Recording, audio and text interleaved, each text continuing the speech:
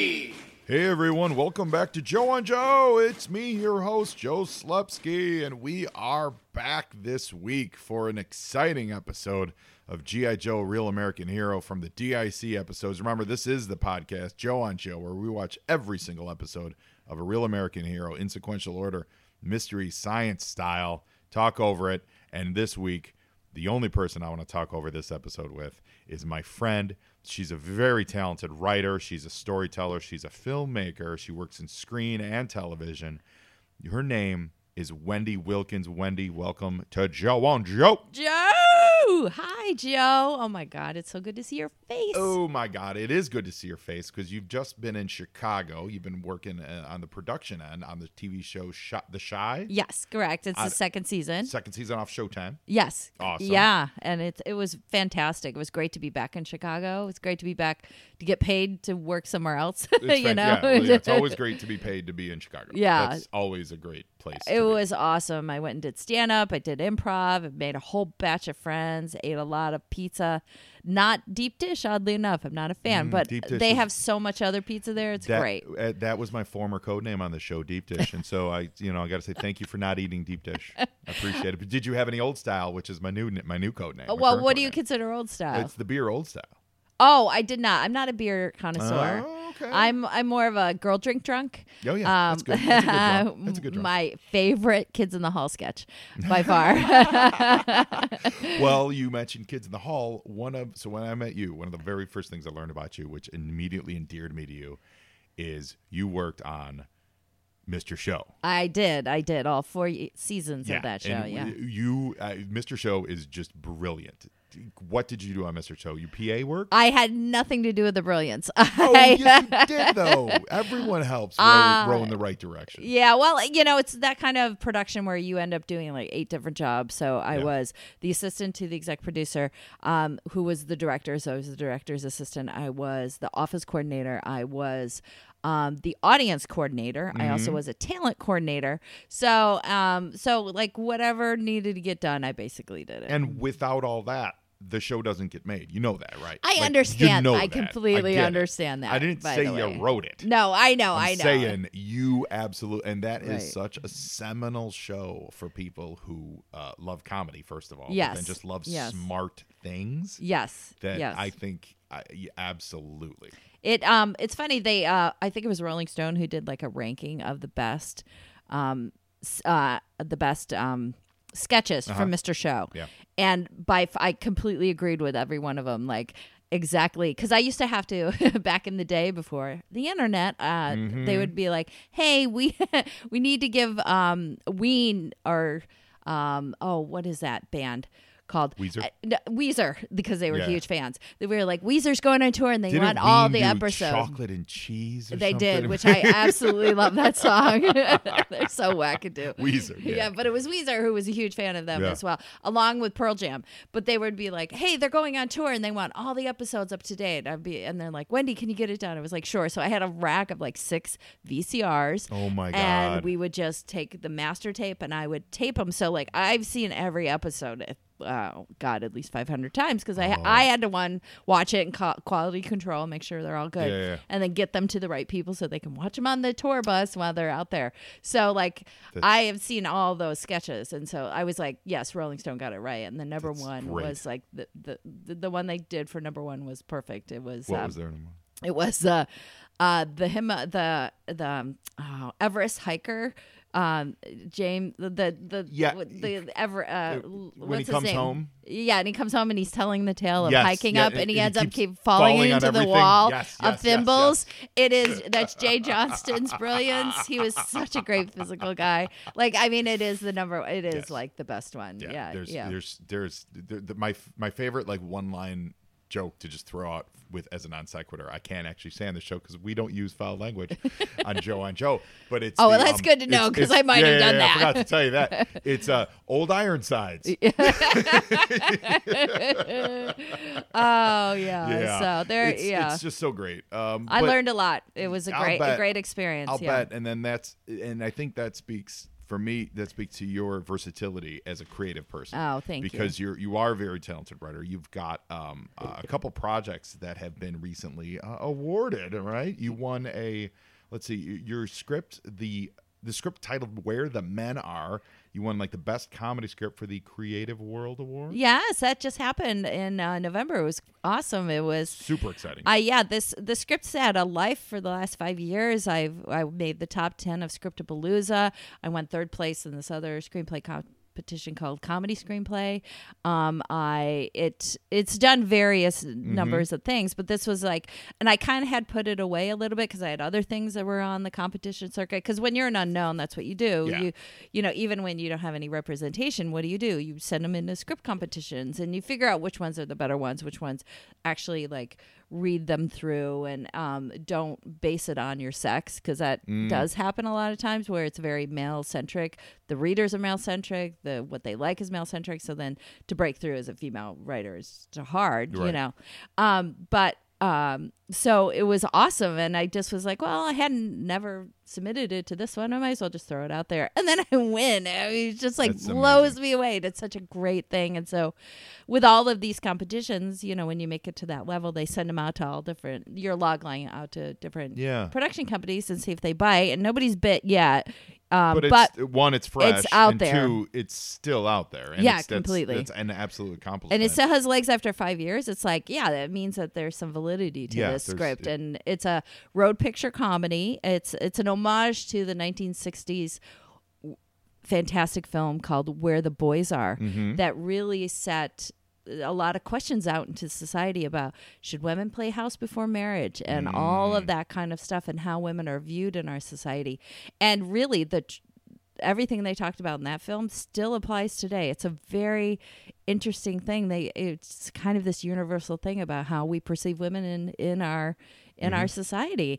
And so I wanted to do an updated version of it. They have done sequels to this. Like there's a one called Where the Boys Are 84 with Heather Locklear, and they go to spring break and get high a lot and have sex. I don't recommend it. I watched that as a young growing man. I'm sure you did. There's a lot of boobs in it. Lots of boobs. I don't recommend it. And mine is more like a smarter version, like a smarter like sequel to it. That's so great. yeah, That's great. And you've also written a drama called Hometown. Yes, which has placed in some. I know a place at the Austin Film Festival is like a quarterfinalist, and it's getting some looks. Yes, that's a TV hour-long pilot that's excellent, dramatic, but has sci-fi fantasy elements to it. We're gonna get to some sci-fi. Yeah, love it. So, and it really, like, I married two things that are very important to me: my hometown area in upstate New York, and alien abduction. Yes, and my mother was a huge sci-fi fan. I'm a big fan, but she was even bigger. Sci-fi fantasy, read all the books. She was a kid that just never grew up, and it was great to have that as a mom. Took us everything we can get our hands on. She passed in 1999, but she would have loved the explosion of DC Marvel, of all the other comic book movies. All just of sci-fi that. right now. It's having a moment. Completely. Yeah. So I wanted to, because a lot of areas in upstate New York and a lot of small towns in America, you know, industry is gone, and so the towns die, and then the population goes down, and then what you're left with is aging population, not being able to deal with them medically and emotionally, and then a lot of drug addiction and a lot of like poverty-based stuff because there's not the tax base there anymore. So I wanted to take that world and highlight it because we don't see that on television, and then, but then also marry my mother's love of sci-fi, and she never was able really to get out of our hometown area. What hometown was it? It's an area called Binghamton, New York. I'm from a town called Vestal. That's right next door to Binghamton. Is there SUNY Binghamton? There is. Yeah. That is actually located in my hometown of Vestal. But because that's the big, So it was like a perfect marriage of the two, and I really love the you know, the world I created, because it's a unique, it's a mixture of Gaelic mysticism and Native American spirituality Exciting. in there. Yeah, because I come from that. I have a little bit of both. That's so great. yeah. I'm excited. That's awesome. So that's called Hometown. So Yes. it's something for people to keep an eye out for. Yes. That's fantastic. And you're working on a short called Insignificant. Yes. Which you're looking to get. You've written it, and the script has done well for you. Yes, and you're it looking has. to get it actually shot. Yes, which I can do. I've made 4 short films about 15 years ago, and I sort of took a break just to concentrate on writing. But I had 2 short films that did really great on the film festival circuit and won a bunch of awards and love them. And so I'm itching to go back into directing and getting out there and producing. So, I'm putting it together, and hopefully, we can get it done fairly cheaply in January, if not the beginning of February. But I'm gonna get it done. It's been too long since I've been behind the camera. That's great. And if that doesn't make it look like you're busy enough, you're also writing, and this is where we're gonna roll into the sci-fi stuff. You're writing for a website called omnarchy.com. Yes, it's fat. Oh man, and it's the Sci-Fi Onion. Yes. Satirical futuristic news website. It is so freaking funny. It's set in the year 2168. Okay. And some very specific, important things have happened between then and now. There's Such been as? World War III. Oh. And all machines have become sentient. Also, all animals. Excellent. And plant flora. Oh, really? Yes. Oh. And so, well, then how do so I've been vegan for a little bit. How do we deal with that? Well, it's like I'm not going to eat an animal, I'm going to eat a plant. But now, what do we eat? What is going on here? Well, that is part of the lore that's there. Funny. Robots have taken over because humans have just destroyed the earth. And the only way to get it back is to have robots. Funny because it's true. Yes. And there are humans that are actively part of the robotic world.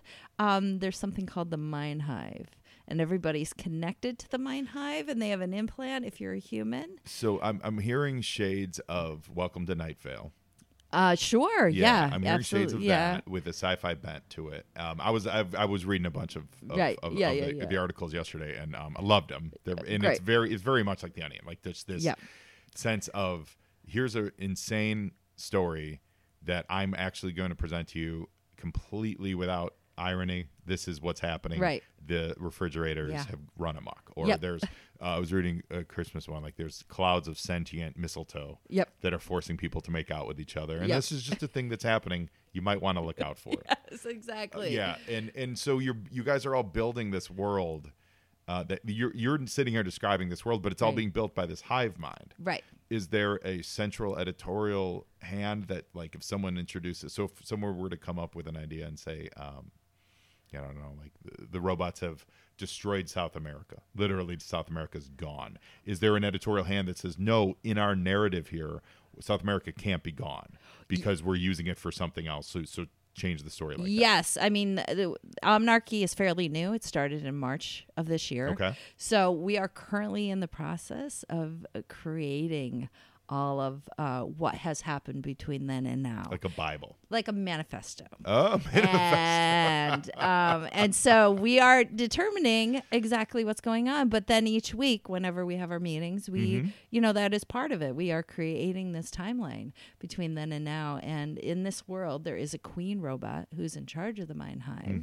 And she is the one that determines things. So there is someone in charge. Oh, that's great. And we're part of what's wonderful about this is that we are creating a world that could happen in the future. And every time we create something, there's a news report about somebody else it's happened. Like it really has happened. So we're like, this is an outrageous idea, and then it actually comes true. It's really incredible. That's really funny. So everyone go to on the web, go to omnarchy.com, omnarchy.com. Check that out. While you're on the web, check out Wendy on Instagram at Wendy Jean with Jean, and on Twitter, check her out at Wendy Loves Chewy, like Chewbacca, but spelled wrong. Yes, it was 2008. I think I did it wrong. Whatever. Chewy as in a delicious cookie. Yes. Wendy loves chewy, delicious cookies. But check her out, guys, and find her and give her some love while you're out there. Find me at Joe on Joe Pod. That's Twitter, Facebook, Instagram. send me an email to joeandjoepod@gmail.com. We've only got a couple episodes left of the show as in its current form. So if you want to be a guest, literally the slots are closing fast. Shoot me an email. Let me know if you want to join me, and we will talk some G.I. Joe. And before that, we're going to hear a little word from our sponsor. Joe and Joe listeners know that I love comic books, G.I. Joe, pop culture, and my wife and dogs are pretty great too. I also love learning how people get to where they're at and where they're going. All of that comes together over at the Dreamer Comics podcast, except for my family stuff. That'd be really weird. Omar Spahi interviews someone from the comic industry every episode, and they break down the journey that creator took to get from reading comics to creating them. Comic luminaries like Jim Valentino, Ross Ritchie, Kyle Higgins, and so many more can be found at dreamercomicspodcast.com or find them anywhere you get your podcasts. Everyone has a dream. Learn how to make yours a reality. All right. Now, speaking of G.I. Joe, Wendy Jean Wilkins, tell me, what's your connection to G.I. Joe? Only through my brother, Okay. because we were big, huge, Saturday morning cartoon people, for sure. But we had ones that we watched together, like the Smurfs. But I wasn't into so much G.I. Joe. I think I would watch it every once in a while, but it was maybe not. I was a tomboy, so, but I didn't necessarily like connect with it at all. So with the sci-fi love that your mom had, were there like sci-fi-esque kids stuff that you did enjoy, like maybe Transformers or GoBots or Thundercats, or even what I'm thinking of, looking at you, I'm thinking Thundar the Barbarian. Yeah, honestly, none of those. None of those. It's weird. I really loved, and I still do, things that are based in reality. Okay. I really love that. So you're more like a Twilight Zone sci-fi. Yes, exactly. Like that kind of stuff. Yeah, okay. So those kind of cartoony things made up. Like I remember watching them, and any Godzilla movie out there. Oh, my awesome. God! Yeah. Any of those Mothra, any of that kind of stuff, absolutely loved. But the other stuff just didn't interest me. I'm not quite sure why, because now as an adult, I'll watch it and I go, oh, this is actually interesting. And I would watch every once in a while because you would get those Japanese big eye, ones. I couldn't name any of them. Spectre Man. When we were younger, Something like Spectre Man, that. Ultraman, I think was one of them. Yeah. I loved. I don't remember much of it, but I just loved Spectre Man because they had the greatest song, and it was very much like Power Rangers, where it was a dude in a suit fighting, fighting monsters, but it was like Spectre Man, dude. And I don't know what he did. I don't know who he fought. He had an awesome outfit, and he would just come on and they would play Spectre Man. Yeah, I was on board. I was in. Well, I just remember, all the boys probably, because at a very young age, I did like boys. But they would just sit at lunch and talk about Power Rangers like nonstop. And like, this is even in like 8th and 9th grade. I'm just like, I never liked Power Power Rangers. Rangers. that just kind of like threw me off No. of that kind of stuff. I'm like, oh Power- God, grow up. I could never go to. Power Rangers was too stupid for me. Yeah. It was too literally stupid for me. Like the Spectre Mans of the world and the Ultramans and like all that stuff. They were at least trying to elevate it. They were trying to talk a little higher. Power Rangers was like, we're stupid and we're gross, so we're evil. And I was like, oh no, I can't. I just can't do it. So the reason I'm happy that you're on with the sci-fi is today's episode, Messenger from the Deep, deals with aliens encroaching on G.I. Joe. It's not the first time G.I. Joe has met aliens. There was another couple episodes where some aliens kind of cruise through. Okay. And and the pacing on this is very similar. Okay. See, I'm a huge fan of Cat from Outer Space.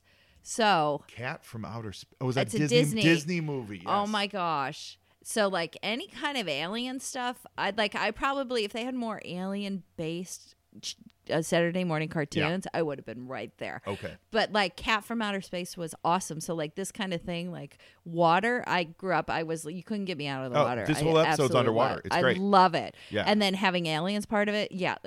And Ben Osnobrusik's thinking of aliens and water. Like, do you know that Disney film? I've not watched that movie since I was a young child, so I don't remember. Don't they fight Nazis in that movie? They do. But in the middle of it, they go underwater to this underwater sea village that's a cartoon, and then their live action, it's Angela Lansbury and these kids. And Aquaman came out this week.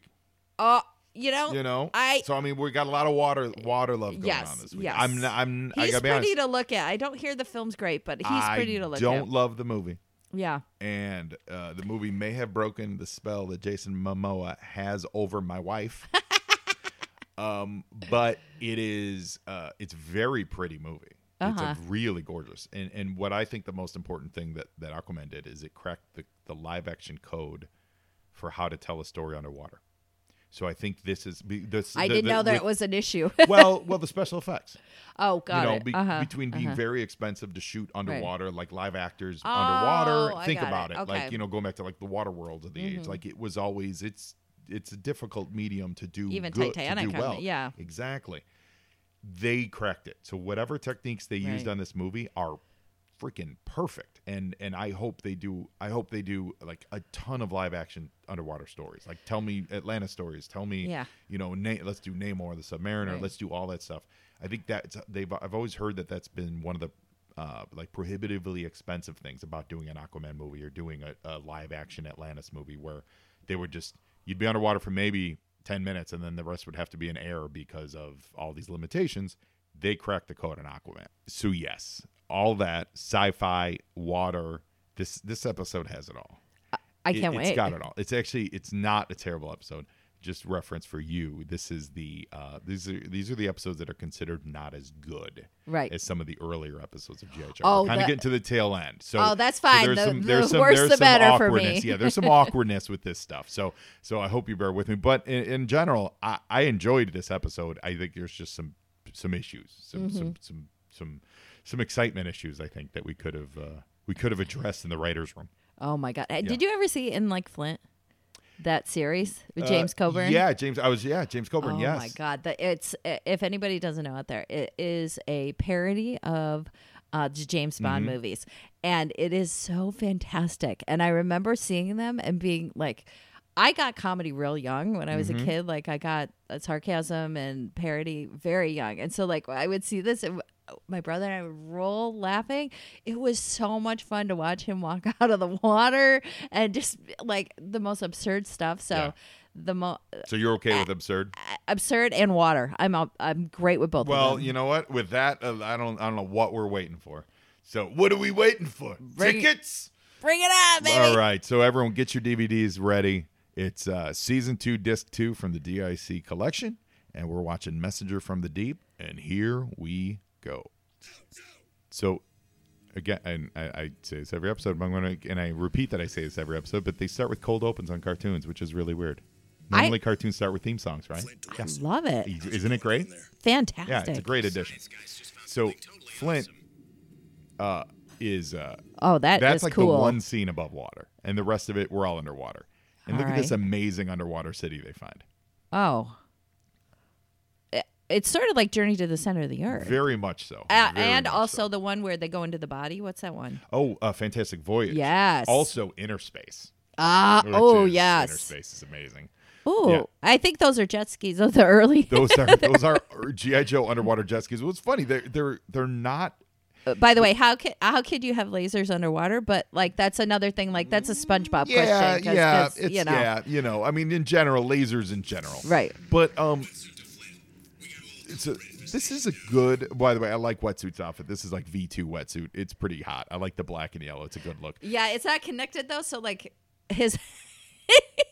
He's got the mask thing, but then but the mask there's no tubing. Right. So one of the errant shots from these eels that are attacking Wetsuit is, and they found the city. That's his name is Wetsuit in the black. Yeah. Okay. Yeah. One of the errant shots from the eels hit this wall, and it kind of like activated a power source, and from that power source comes this giant electrified eel now that starts a real eel that starts chasing the cobra eels and Wetsuit. Well, I feel like in my hometown, which is full of IBM industrial waste, is like this is probably a pretty real thing that could happen. Eel. Yeah, it could happen. Run-of-the-mill eel. Yeah.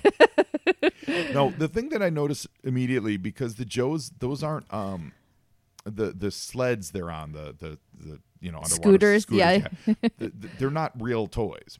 So I don't think they necessarily fit the Joe aesthetic here. Oh, like they didn't manufacture these to sell to kids? No, you would think like that the Joes didn't. Most of the stuff they did, but in this case, the Joes didn't have a submarine, and they didn't have like a submersible thing like that. That would have been like such a great opportunity. Kids would have been in the bathtub with it. Well, they did have a lot of water toys. They had a killer whale. They had a shark. They had all that stuff. But sometimes on the show, they need specific things. Like in this case, an actual submarine, and they just never made a Joe submarine. They never made a Joe undersea skiff. Well, that's an opportunity missed. It is. But whenever they do that, I think it always looks a little weird. Like it doesn't. I don't know if it's just because I'm used to seeing stuff that I've already seen, or it's just the design of it. It's not the toy designers that were doing it. You know what I mean? These are the cartoon. This is where I'm going with it. Yeah. The cartoon animators are saying we need a sky sled, so we're going to use our design sensibilities to make this sea skiff thing. Versus the toys designers would come in and go, oh no, it needs to look a little bit more like this. And that's and it's always the case. And for both Joe and Cobra, whenever there's a toy that's not a vehicle, that's not a toy, there's always a slight, subtle design difference. And I wonder if any of our listeners have noticed that too. And it doesn't mean it's bad. It just means it always just seems a little out of place. You would think by now, do they still do that? You would think, like, No. if you're going to create a show where toys are going to come out, in the process of designing So this the is cartoon, from the they deep, should written by have Marv a toy. Wolfman and Noel Watkins. Who are those? Oh, Who are well, they? Marv Wolfman's an amazing comic book creator. Oh, okay, great. Yeah, and Noel I'm not actually comfortable with. But you're saying you would Like, think you there would would be think- some synergy there. Yes, you would have a joint kind of effort. Like, hey, we're creating this. Let's talk to the engineer that could actually make it, and then they could actually come out with a cool toy. Yeah. I mean, I think one of the things is just you get into the production and you're like, hey, this episode happens to have a helicopter that we need, and they don't know if it's going to succeed, and toys are down the so line. I get it. And then it ends up looking a little bit off. So now Scarlett's one of the crew that's going. Oh, I love that. There's a tank at the bottom of the sea. It's at the bottom of the sea, and it's driving on the bottom of the sea. That is not how gravity works. It's not. It doesn't make any sense. It would take forever. Right. You crawl the bottom of the sea when you're looking for something, not when you're trying to get somewhere. Yeah, Cobra that's Commander like the Destro least. would take. Yes. The least fast form of There's no transportation. roads. There's no paths. Wouldn't it be great if all of a sudden there was like a stop sign or like a sign that says to Cleveland? Where they just run into SpongeBob SquarePants and his crew, and they're like, "Hold on a But second." there's like codes and street signs somewhere. I gotta say, I love the red and white outfits that Cobra Commander and Destro are rocking this. That was their like scuba gear they were wearing. Is that that's does not that a go? toy. But does that go with the uniforms that they wear on land? No, that's what I'm saying. Yeah, it's a new look for them. It's still for them from the head up. This is pretty diverse. They have a lady. They have a black guy. They have 100%. G.I. Joe's always been diverse from episode one. That is great. Always have a strong female representation and always have a lot of minority representation. Right. The Cobras do not have minority representation, and that was done on purpose. The creators have said that was one of the things. They didn't want to portray African Americans as bad guys. There are no bad black Cobras. Good. Like there was one episode where it was a Cobra soldier that turned bad, and that was it. But they never made a toy out of him. It is notable because there is one episode where they did it because they didn't want to show people minorities in that bad light. And by the way, when you're a kid, you don't notice that stuff. We're adults, we're noticing it, but we don't notice that stuff, and that is so important, man. These guys, and they didn't preach about it. And now this, we'll say the DSC stuff, because the shows feature the toys that were at the time, and during this time, which is like 91, 92, 93. There weren't very many women in the toy line. They were phasing them out. There was 1 year that was just all dudes. They're still doing it. I know, but this was the height of this was like the height nuts. of it really being like only boys sell. So these shows, there were a few of these shows that didn't have any women on them. Right. But Scarlett, she's an OG, so whenever she shows up, it's always good.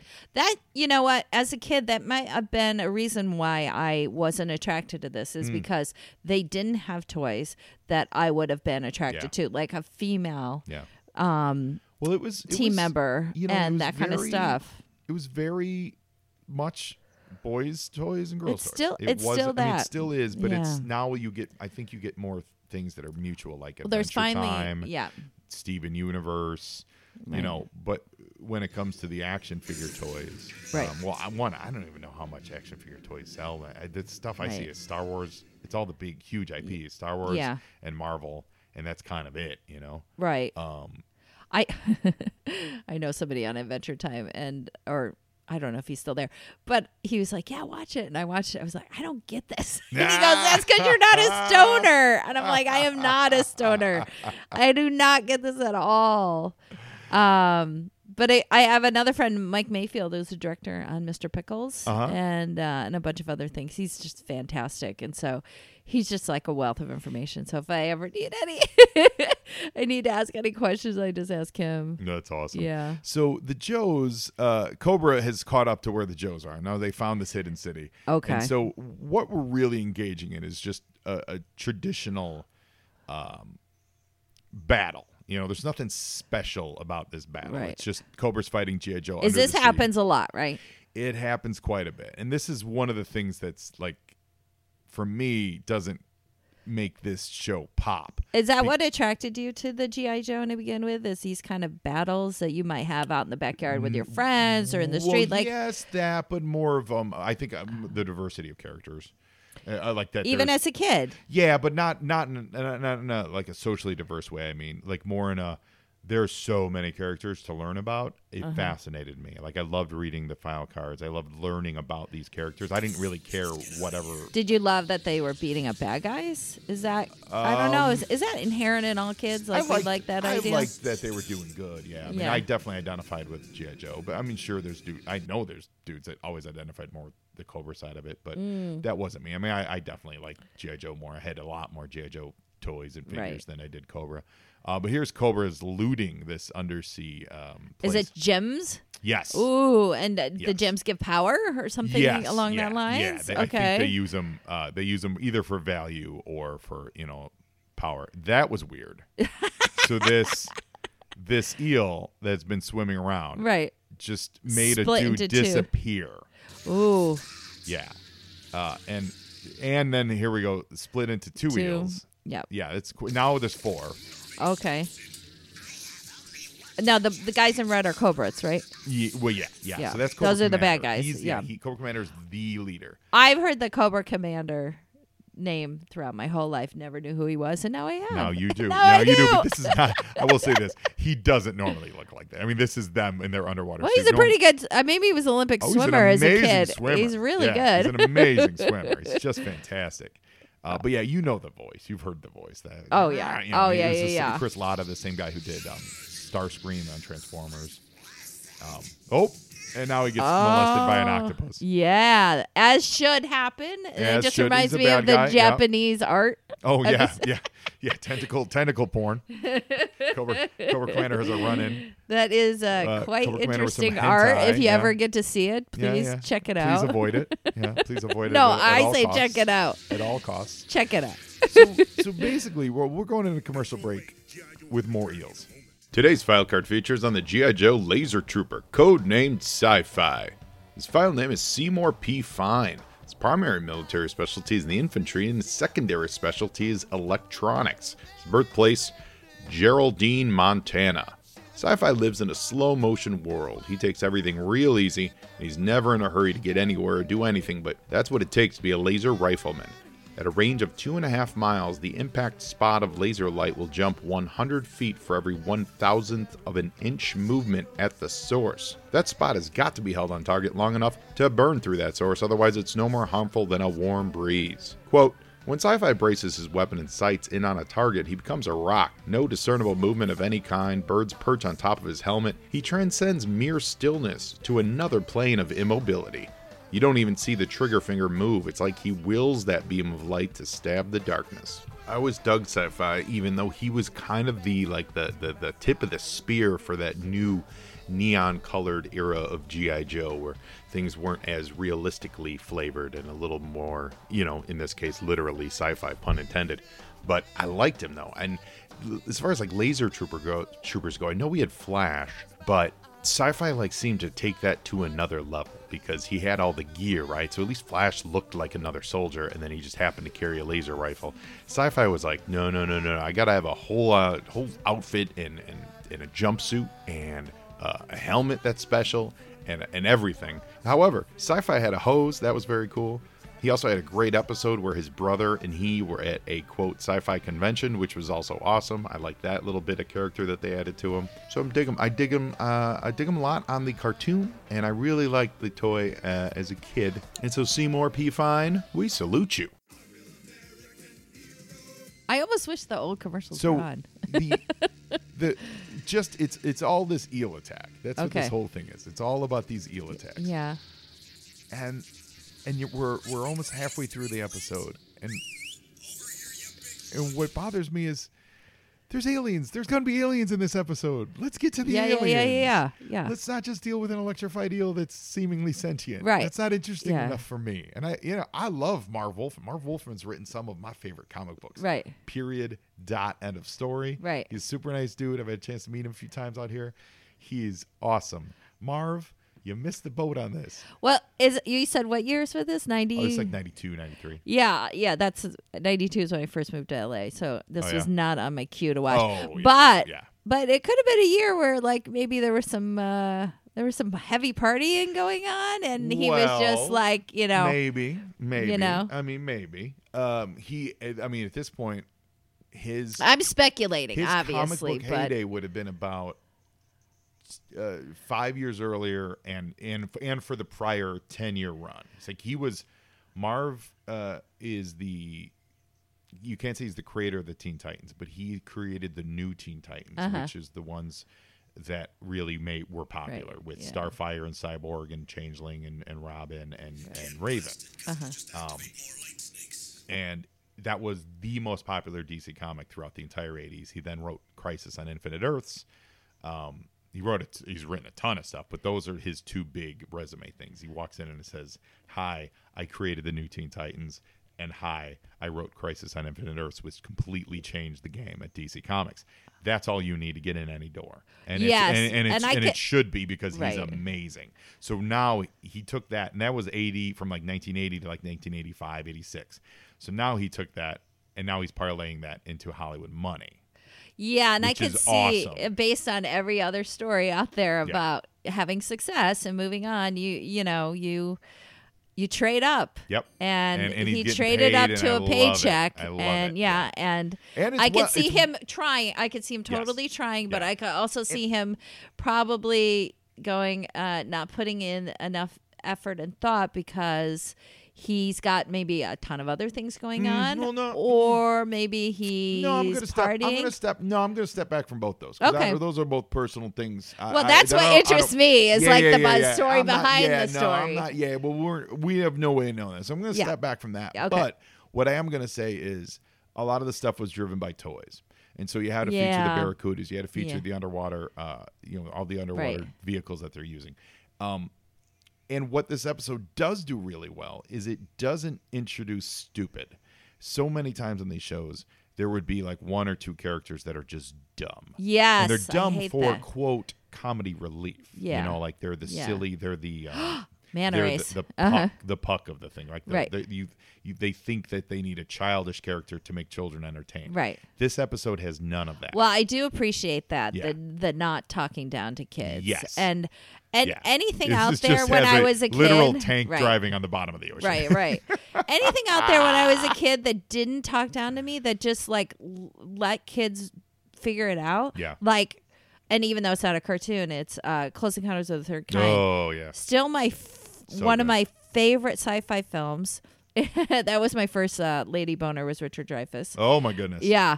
And I was in Jaws. But not once did I ever feel talked down. There's some heavy stuff. His wife leaves him because she thinks he's going crazy.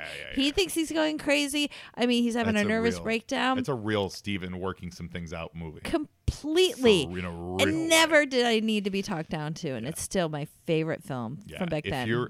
If you know a kid going through any kind of like parental divorce or any kind of situation like that, which I was, you hand them E.T. and Close Encounters, and you put them in a room and you just watch these kids, and you'll be okay. Things will be all right. Things will be all right. You'll get for through. sure. Whether for either sure. you get abducted or right, exactly. or your friend gets abducted. One of the two moves is well, gonna happen. Yeah. It's fine. It's fine. It'll all work out these fine two for the movies better. by one of the masters. Yeah. So let's talk sci-fi movies. What kind of sci-fi movies resonate with you? Like I said, Close Encounters, Star Wars. To this day still? To this day. These are ones I will constantly watch. Logan's Run. I adore Logan's Run. Oh, my God. I adore it. I adore it. I adore it. Love it. I wish I had prepped. Let me go through. You name some. Omega Man. Nah. The Charlton Heston Omega Man, Soylent Green. We're going to commercial, and we'll be back with a few. Hey, listeners, if you're anything like me, all apologies to your family. I'm just kidding. It's likely that they made you this way. No, I'm talking about that I'm always looking for more G.I. Joe content, and I think I found it. Stop what you're doing. Okay, don't stop listening to this podcast. Can't you multitask? And go to Facebook/Special Mission Force. Brian Wilkins is curating all kinds of wonderful, nostalgic G.I. Joe content, including new pics from his fantastic Instagram page at Special Mission Force. On his Instagram, he's taking photos of Joes out in the wild, in the real world, doing stuff. For me, the two things that stand out the most are his variety of characters that he takes pictures of and like the depth of field in these pictures. It's just a wonderful job of directing focus for you. I think you really will enjoy his work. So like him on Facebook, follow him on Instagram and Twitter, and get ready for his website, specialmissionforce.com. He's a name to watch in the G.I. Joe game, so get on board now. Now back to the show. Those are like my old school classics. I love the original Time Machine, the George Pal Time Machine. I yes. think that movie's just wonderful. I do enjoy Journey to the Center of the Earth. Yes. The one with Leslie Nielsen where they go to the other planet. It's where he plays it totally straight. It's the one that like Lost in Space riffed a bunch from. I'm blanking on that right now. Fantastic Voyage, Journey. Anyway, Forbidden Planet. Oh, yeah, it's great. Okay. Yeah. There's the more modern ones. Obviously, Terminator. Terminator is just everything. You can't get away from watching it. Actually, Aliens. I think there's a lot to like in Alien 3, but just the Alien franchise, I adore. Right. Well, Cat from Outer Space, we already talked about that. Cat from Outer Space, we discussed. When I was a kid, I loved the TV show Misfits of Science. Do you remember that with Courtney Cox? No, I did not. Yeah, it was like 5 people who got bad results from science experiments. Oh. And there was the really tall dude, Peter something, black dude who played Harry in Harry and the Hendersons. Okay. Really tall. You know the actor. He's died. Yeah. He passed away a few years ago. Super tall. 7'5". He played a super tall scientist, but he could shrink really small. Right. And Courtney Cox was on it. I forget what her power was, but there was they all had really stupid powers, and it was great. I loved it. Well, there's that one where Jack the Ripper and Jack's back. No, and is it H.G. Wells that they go to the modern day to the 70s New York, and then they fight each other. Yes, that Roddy one. McDowell. Yes, exactly. Yes. That one. Love that one. So good. So good. This is exciting on the show. The Joes have been captured in speaking of aliens, like an alien-esque stasis pod. Oh God. Yeah. So finally, this is what I'm saying. We're in the third act. We're finally. This is awesome stuff. Yeah. I wanted this to happen in like the second act, so that we get more of what's happening. Here. Finally. Yeah. Oh my God, what is that thing? Bioscan. Totally. See, and now we this get is 92. an alien voice. Yeah. See, and this is a lot. This is pulling a lot. The Abyss. James Cameron's The Abyss. When did that came out? I think that was 90. I think that was pre-T2. Okay, then.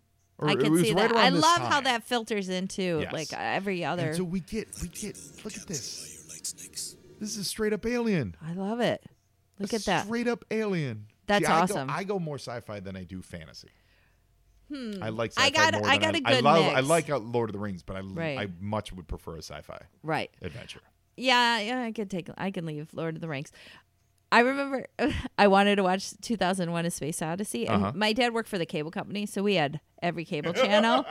And he was like, I can't be a hypocrite. I can't be a hypocrite. If you guys want to watch it, watch whatever you want. Just know that the stuff's all fake. So like at any age, we can watch it.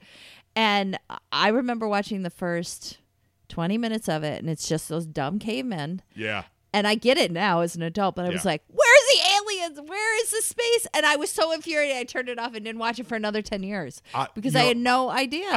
When I was a kid, I did try to watch it because of Star Wars. Yeah. And I never could watch it. I never even tried to watch it. The Ape Men turned me off. I saw it. I really watched it in college, and that's why I fell in love with it. Right. Yeah, The Abyss was 1989. Oh, so yeah. So that definitely had an impact here. Yeah, for sure. So this is all crazy, fascinating stuff. And the last time the Joes met an alien, it was the same thing. Where like the alien showed up, they did a thing that affected the Joes, and then they show up at the end. They're like, "All right, we're out of here." And I'm like, "No, I want you to hang out with these aliens." So what's happening? What is she doing to them right now? Well, she's warning them about how conflict is going to destroy the planet Earth. Oh, I actually like that message. Oh, it's a lovely message. All right, so I take it back that he probably was partying and all that other stuff. It's a lovely message, and I think it's really great. I think he probably had pressure of people. We got to get all the battle stuff in, and then this is the stuff he really wanted to talk about through the whole thing. That I get. Okay, I get that. But maybe he was partying and also doing this. But 130 some episodes. Of just Joe's fighting cobras. If we're going to go aliens, let's go aliens. Let's get weird, man. Let's go full retard on this. Let's do it. Let's go full. So speaking of going full, Wendy, one of the things we love to do on this podcast is I like to ask my guests, if you could be a member of the Joe or Cobra team, which would you be? What would your specialty be? And then what would your name be? Well, okay, I'm going to play into my strengths. And besides being creative, I'm also very good at organizing. And I have a Tetris brain. What? So I'd be GI Tetris. GI Tetris. And I love it. I would be part of the logistics team. With planning all their stuff, like making sure they had all their equipment, doing checklists, making sure they have all their uniforms, getting all the vehicles ready and all that other stuff. So I would be in charge of logistics. So I know it seems like a dumb job, but I love it. Somebody's got to be doing that. That's the one great thing about my ex. He would always he would watch something and go, he saw Divergent and he's like, okay, what faction takes care of all the trash? What faction, who cooks for everybody? It was hilarious. He was always like, is there not another faction that does all that stuff? And literally that is yeah, you're so right. So who is behind getting them all together? Oh, they're all pledging their peace. To this alien. Please, we need more of that in the world. Right, it's a lovely sentiment. It is. Too bad it's the last 5 minutes.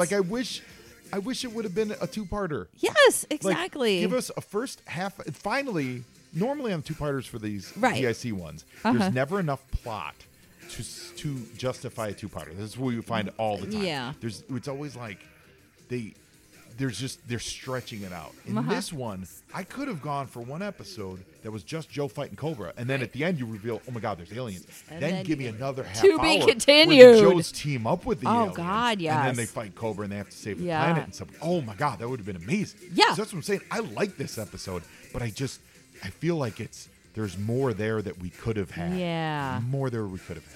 Well, GI Tetris. Yeah. What did you think? What did you think overall? Big picture, GI Joe. I get the appeal. I totally get why boys would like it for sure. As a tomboy myself, I think I probably would have liked it more if it was more about that last 5 minutes. Yeah, right. You know, and like I said about story and stuff. I am really I'm just attracted to story. My favorite TV show when I was 10 was St. Elsewhere. Oh, yeah. Because that was a show that made you laugh and made you cry. And if I'm at 10 emoting like that so much, I need a little bit more in my cartoons, St. Elsewhere is literally the TV show where absolutely every TV show that has ever been on television exists. Do you know this? Wait, what? Do you know this? So St. Elsewhere. Yes. Because of the ending. You know how it ends with the little autistic kid. Yeah. With St. Elsewhere being in a snow globe. Yep. All in his mind. St. Elsewhere had major crossovers. Yes. Because the writers were from other TV shows. So they would bring in characters from other TV shows. Yes. So those crossovers place St. Elsewhere in the same universe as shows like Knight Rider and All in the Family and so on and so forth. And then that spiderweb moves to those shows. And on Knight Rider, that was a crossover with Star Trek because there were Star Trek writers on Knight Rider. So they wrote one of the characters that helped create I guess in Star Trek lore, was one of the guys that helped create the hyperdrive.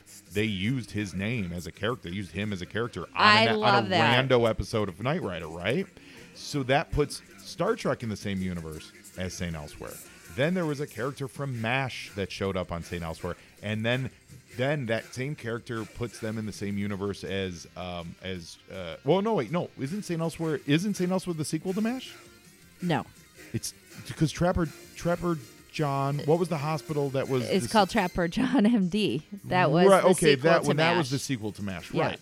So then there's characters on Trapper John that crossed over somewhere. So you see where I'm going with this. There's a website that chronicled this. Okay, and that's I'll where look it I'm up. getting this information from. And it literally puts like up till that point. Right. Oh, X-Files happens in the same St. Elsewhere universe because of all this stuff. Okay. It is the absolute origin of everything because they did that one final scene. That is fantastic. I've never dug that deep, even though it is my favorite drama of all time. I will tell a little backstory. That show was created through the studio MTM, which is Mary. It's not Mary Tyler Moore. Yeah, but it's her husband. Okay. It doesn't stand for Mary Tyler Moore. It's just the studio that her and her husband had. Oh, interesting. And they created The White Shadow and It Is Enough and a whole slew of shows. Mm-hmm. So that makes sense that all of those people, all of those other shows are connected because every young actor that worked on his shows, he said, acting may not be the thing that lasts forever, so you're going to have to learn something else. So he basically told them all, learn to be a writer, director, or producer.